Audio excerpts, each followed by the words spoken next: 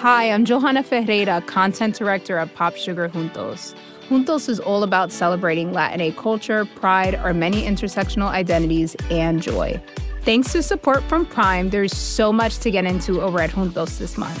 From conversations with the Latinx minds behind our favorite new movies and resurrected TV shows, to thoughtful celebrity commentary and exclusive interviews with some of the biggest Latin music artists today. And it doesn't stop there. Get more of the music, movies, and shopping you love on Prime.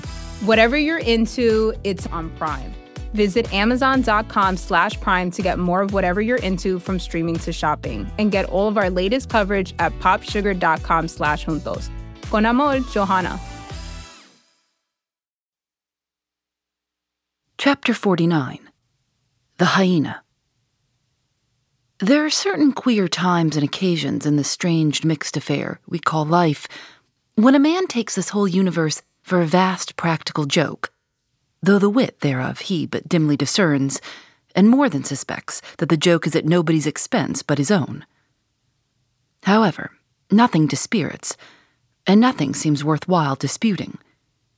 He bolts down all events, all creeds and beliefs and persuasions, all hard things, visible and invisible, never mind how knobby, as an ostrich of potent digestion gobbles down bullets and gun flints.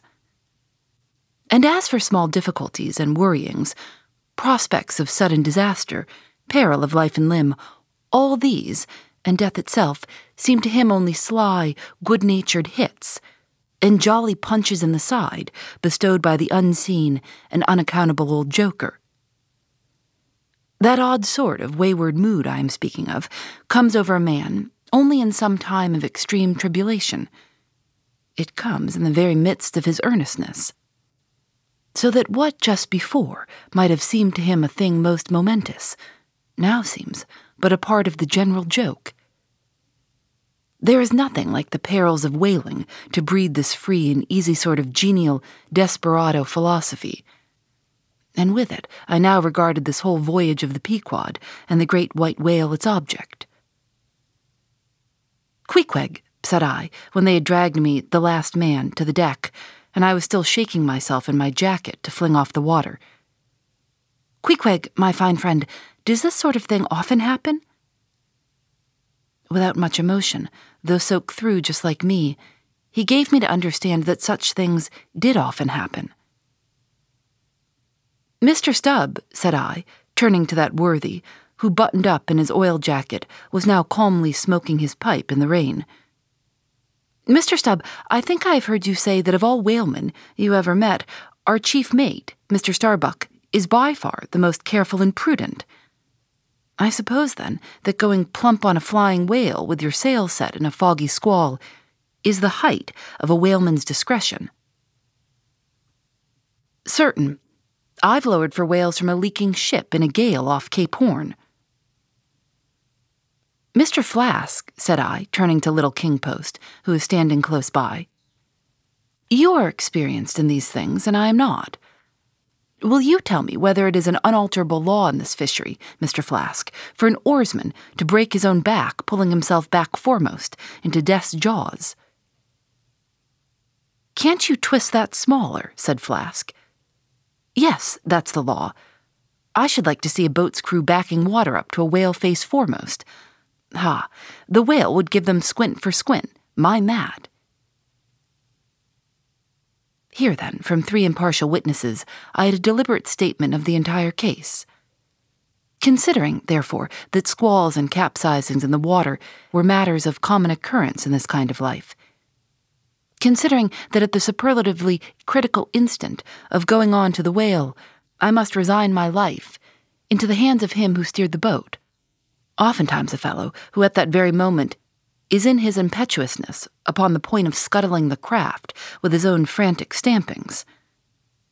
Considering that the particular disaster to our own particular boat was chiefly to be imputed to Starbuck's driving on to his whale almost in the teeth of a squall, and considering that Starbuck, notwithstanding, was famous for his great heedfulness in the fishery, considering that I belonged to this uncommonly prudent Starbuck's boat, and finally considering in what a devil's chase I was implicated, touching the white whale, Taking all these things together, I say, I thought I might as well go below and make a rough draft of my will. Queequeg, said I, come along, you shall be my lawyer, executor, and legatee.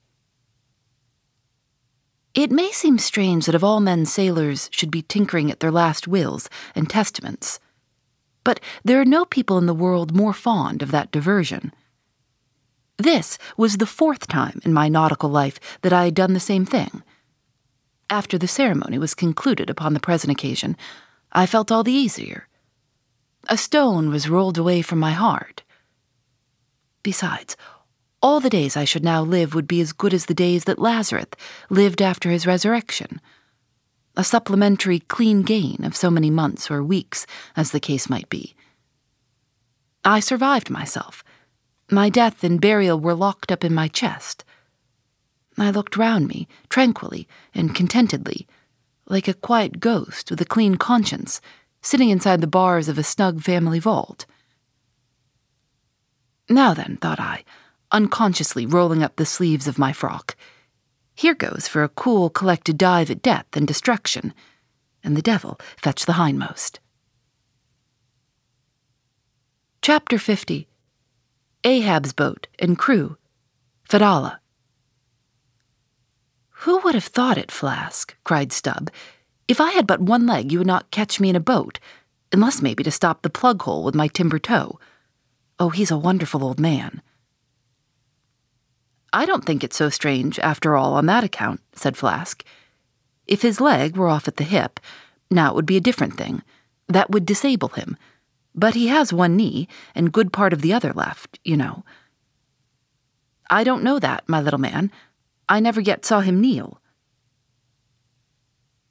Among whale-wise people, it has often been argued whether, considering the paramount importance of his life to the success of the voyage, it is right for a whaling captain to jeopardize that life in the active perils of the chase. So Tamerlane's soldiers often argued with tears in their eyes whether that invaluable life of his ought to be carried into the thickest of the fight. But with Ahab, the question assumed a modified aspect. Considering that with 2 legs man is but a hobbling wight in all times of danger, considering that the pursuit of whales is always under great and extraordinary difficulties, that every individual moment, indeed, then compromises a peril, under these circumstances, is it wise for any maimed man to enter a whaleboat in the hunt? As a general thing, the joint owners of the Pequod must have plainly thought not. Ahab well knew that although his friends at home would think little of his entering a boat in certain comparatively harmless vicissitudes of the chase, for the sake of being near the scene of action and giving his orders in person, yet for Captain Ahab to have a boat actually apportioned to him as a regular headsman in the hunt, above all for Captain Ahab to be supplied with 5 extra men as that same boat's crew, he well knew that such generous conceits never entered the heads of the owners of the Pequod. Therefore, he had not solicited a boat's crew from them, nor had he in any way hinted his desires on that head. Nevertheless, he had taken private measures of his own touching all that matter. Until Cabico's published discovery, the sailors had little foreseen it, though to be sure when, after being a little while out of port, all hands had concluded the customary business of fitting the whaleboats for service, when some time after this, Ahab was now and then found bestirring himself in the matter of making thole-pins with his own hands for what was thought to be one of the spare boats, and even solicitously cutting the small wooden skewers, which when the line is running out are pinned over the groove in the bow. When all this was observed in him, and particularly his solicitude in having an extra coat of sheathing in the bottom of the boat, as if to make it better withstand the pointed pressure of his ivory limb, and also the anxiety he evinced in exactly shaping the thigh-board, or clumsy cleat, as it is sometimes called, the horizontal piece in the boat's bow for bracing the knee against, in darting or stabbing at the whale. When it was observed how often he stood up in that boat with his solitary knee fixed in the semicircular depression in the cleat, and with the carpenter's chisel gouged out a little here and straightened it a little there. All these things, I say, had awakened much interest and curiosity at the same time. But almost everybody supposed that this particular preparative heedfulness in Ahab must only be with a view to the ultimate chase of Moby Dick, for he had already revealed his intention to hunt that mortal monster in person.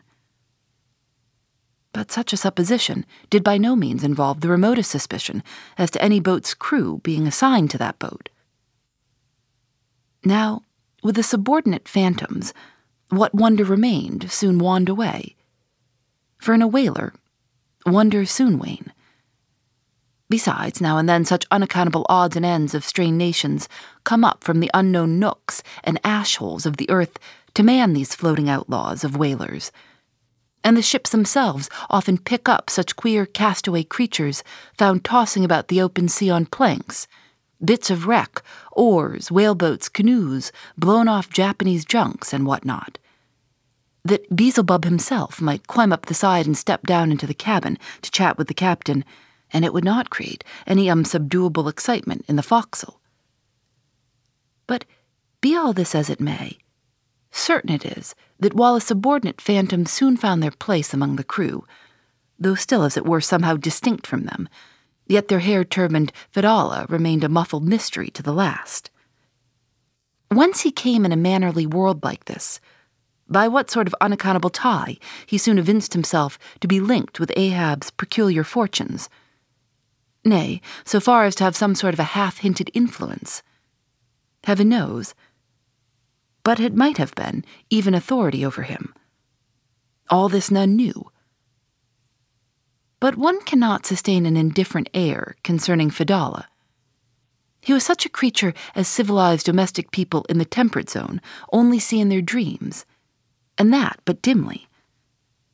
But the like of whom now and then glide among the unchanging Asiatic communities, especially the Oriental Isles to the east of the continent, those insulated, immemorial, unalterable countries, which even in these modern days still preserve much of the ghostly aboriginalness of Earth's primal generations, when the memory of the first man was a distinct recollection, and all men, his descendants, unknowing whence he came, eyed each other as real phantoms, and asked of the sun and the moon why they were created and to what end. When, though, according to Genesis, the angels indeed consorted with the daughters of men, the devils also, add the uncanonical rabbins, indulged in amours. Chapter 51. The Spirit Spout.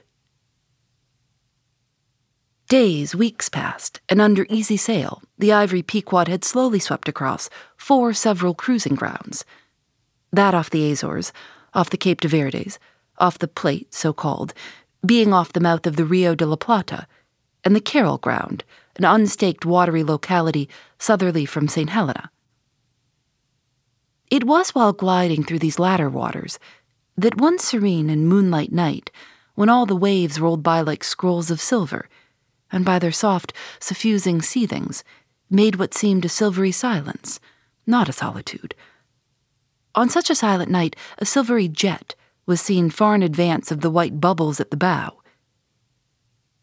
Lit up by the moon, it looked celestial, seemed some plumed and glittering god uprising from the sea. Fedallah first descried this jet, for of these moonlight nights it was his wont to mount to the main masthead and stand a lookout there, with the same precision as if it had been day. And yet, though herds of whales were seen by night, not one whaleman in 100 would venture a lowering for them. You may think with what emotions, then, the seaman beheld this old Oriental perched aloft at such unusual hours, his turban and the moon companions in one sky. But when, after spending his uniform interval there for several successive nights without uttering a single sound, when, after all this silence, his unearthly voice was heard announcing that silvery, moonlit jet, every reclining mariner started to his feet, as if some winged spirit had lighted in the rigging and hailed the mortal crew. There she blows. Had the trump of judgment blown, there could not have quivered more, Yet still they felt no terror, rather pleasure. For though it was a most unwonted hour, yet so impressive was the cry and so deliriously exciting that almost every soul on board instinctively desired a lowering. Walking the deck with quick, side-lunging strides, Ahab commanded the gallant sails and royals to be set, and every stunsail spread. The best man in the ship must take the helm. Then, with every masthead manned, the piled-up craft rolled down before the wind. The strange, upheaving, lifting tendency of the taffrail breeze filling the hollows of so many sails made the buoyant, hovering deck to feel like air beneath the feet, while still she rushed along as if two antagonistic influences were struggling in her, one to mount direct to heaven, the other to drive yawingly to some horizontal goal. And had you watched Ahab's face that night, you would have thought that in him also two different things were warring. While his one live leg made lively echoes along the deck, every stroke of his dead limb sounded like a coffin tap. On life and death this old man walked. But though the ship so swiftly sped, and though from every eye, like arrows, the eager glances shot, yet the silvery jet was no more seen that night. Every sailor swore he saw it once, but not a second time. This midnight spout had almost grown a forgotten thing, when some days after, lo, at the same silent hour, it was again announced. Again it was descried by all, but upon making sail to overtake it, once more it disappeared, as if it had never been. And so it served us night after night, till no one heeded it but to wonder at it. Mysteriously jetted into the clear moonlight or starlight, as the case might be, disappearing again for one whole day or 2 days or 3, and somehow seeming at every distinct repetition to be advancing still further and further in our van, this solitary jet seemed forever alluring us on. Nor with the immemorial superstition of their race, as in accordance with the preternaturalness as it seemed, which in many things invested the Pequod, were there wanting some of the seamen who swore that whenever and wherever descried, at however remote times, or in however far apart latitudes and longitudes, that unnearable spout was cast by one selfsame whale, and that whale, Moby Dick. For a time there reigned, too, a sense of peculiar dread at this flitting apparition, as if it were treacherously beckoning us on, in order that the monster might turn round upon us, and rend us at last in the remotest and most savage seas. These temporary apprehensions, so vague but so awful, derived a wondrous potency from the contrasting serenity of the weather, in which, beneath all its blue blandness, some thought there lurked a devilish charm, as for days and days we voyaged along, through seas so wearily, lonesomely mild, that all space, in repugnance to our vengeful errand, seemed vacating itself of life before our urn-like prow. But at last, when turning to the eastward, the Cape winds began howling around us, and we rose and fell upon the long, troubled seas that are there, when the ivory-tusked Pequod sharply bowed to the blast and gored the dark waves in her madness, till like showers of silver chips, the foam flakes flew over her bulwarks. Then all this desolate of life went away, but gave place to sights more dismal than before. Close to our bows, strange forms in the water darted hither and thither before us, while thick in our rear flew the inscrutable sea ravens. And every morning, perched on our stays, rows of these birds were seen, and in spite of our hootings, for a long time obstinately clung to the hemp, as though they deemed our ship some drifting, uninhabited craft, a thing appointed to desolation, and therefore fit roosting place for their homeless selves. And heaved, still unrestingly heaved the black sea, as if its vast tides were a conscience, and the great mundane soul were in anguish and remorse for the long sin and suffering it had bred. Cape of Good Hope, do they call ye? Rather Cape Tormentoso, as called of yore, For long allured by the silences that before had attended us, we found ourselves launched into this tormented sea, where guilty beings transformed into those fowls and these fish seemed condemned to swim on everlastingly without any haven in store, or beat that black air without any horizon. But calm, snow-white, and unvarying, still directing its fountain of feathers to the sky, still beckoning us on from before, the solitary jet would at times be descried. During all this blackness of the elements, Ahab, though assuming for the time the almost continual command of the drenched and dangerous deck, manifested the gloomiest reserve, and more seldom than ever addressed his mates. In tempestuous times like these, after everything above and aloft has been secured, nothing more can be done but passively to await the issue of the gale. Then captain and crew become practical fatalists. So with his ivory leg inserted into its accustomed hole, and with one hand firmly grasping a shroud, Ahab, for hours and hours, would stand gazing dead to windward, while an occasional squall of sleet or snow would all but congeal his very eyelashes together. Meantime, the crew, driven from the forward part of the ship by the perilous seas that burstingly broke over its bows, stood in a line along the bulwarks in the waist, and the better to guard against the leaping waves, each man had slipped himself into a sort of bow line secured to the rail, in which he swung as in a loosened belt. Few or no words were spoken, and the silent ship, as if manned by painted sailors in wax, day after day tore on through all the swift madness and gladness of the demonic waves. By night, the same muteness of humanity before the shrieks of the ocean prevailed. Still, in silence, the men swung in the bowlines. Still, wordless Ahab stood up to the blast.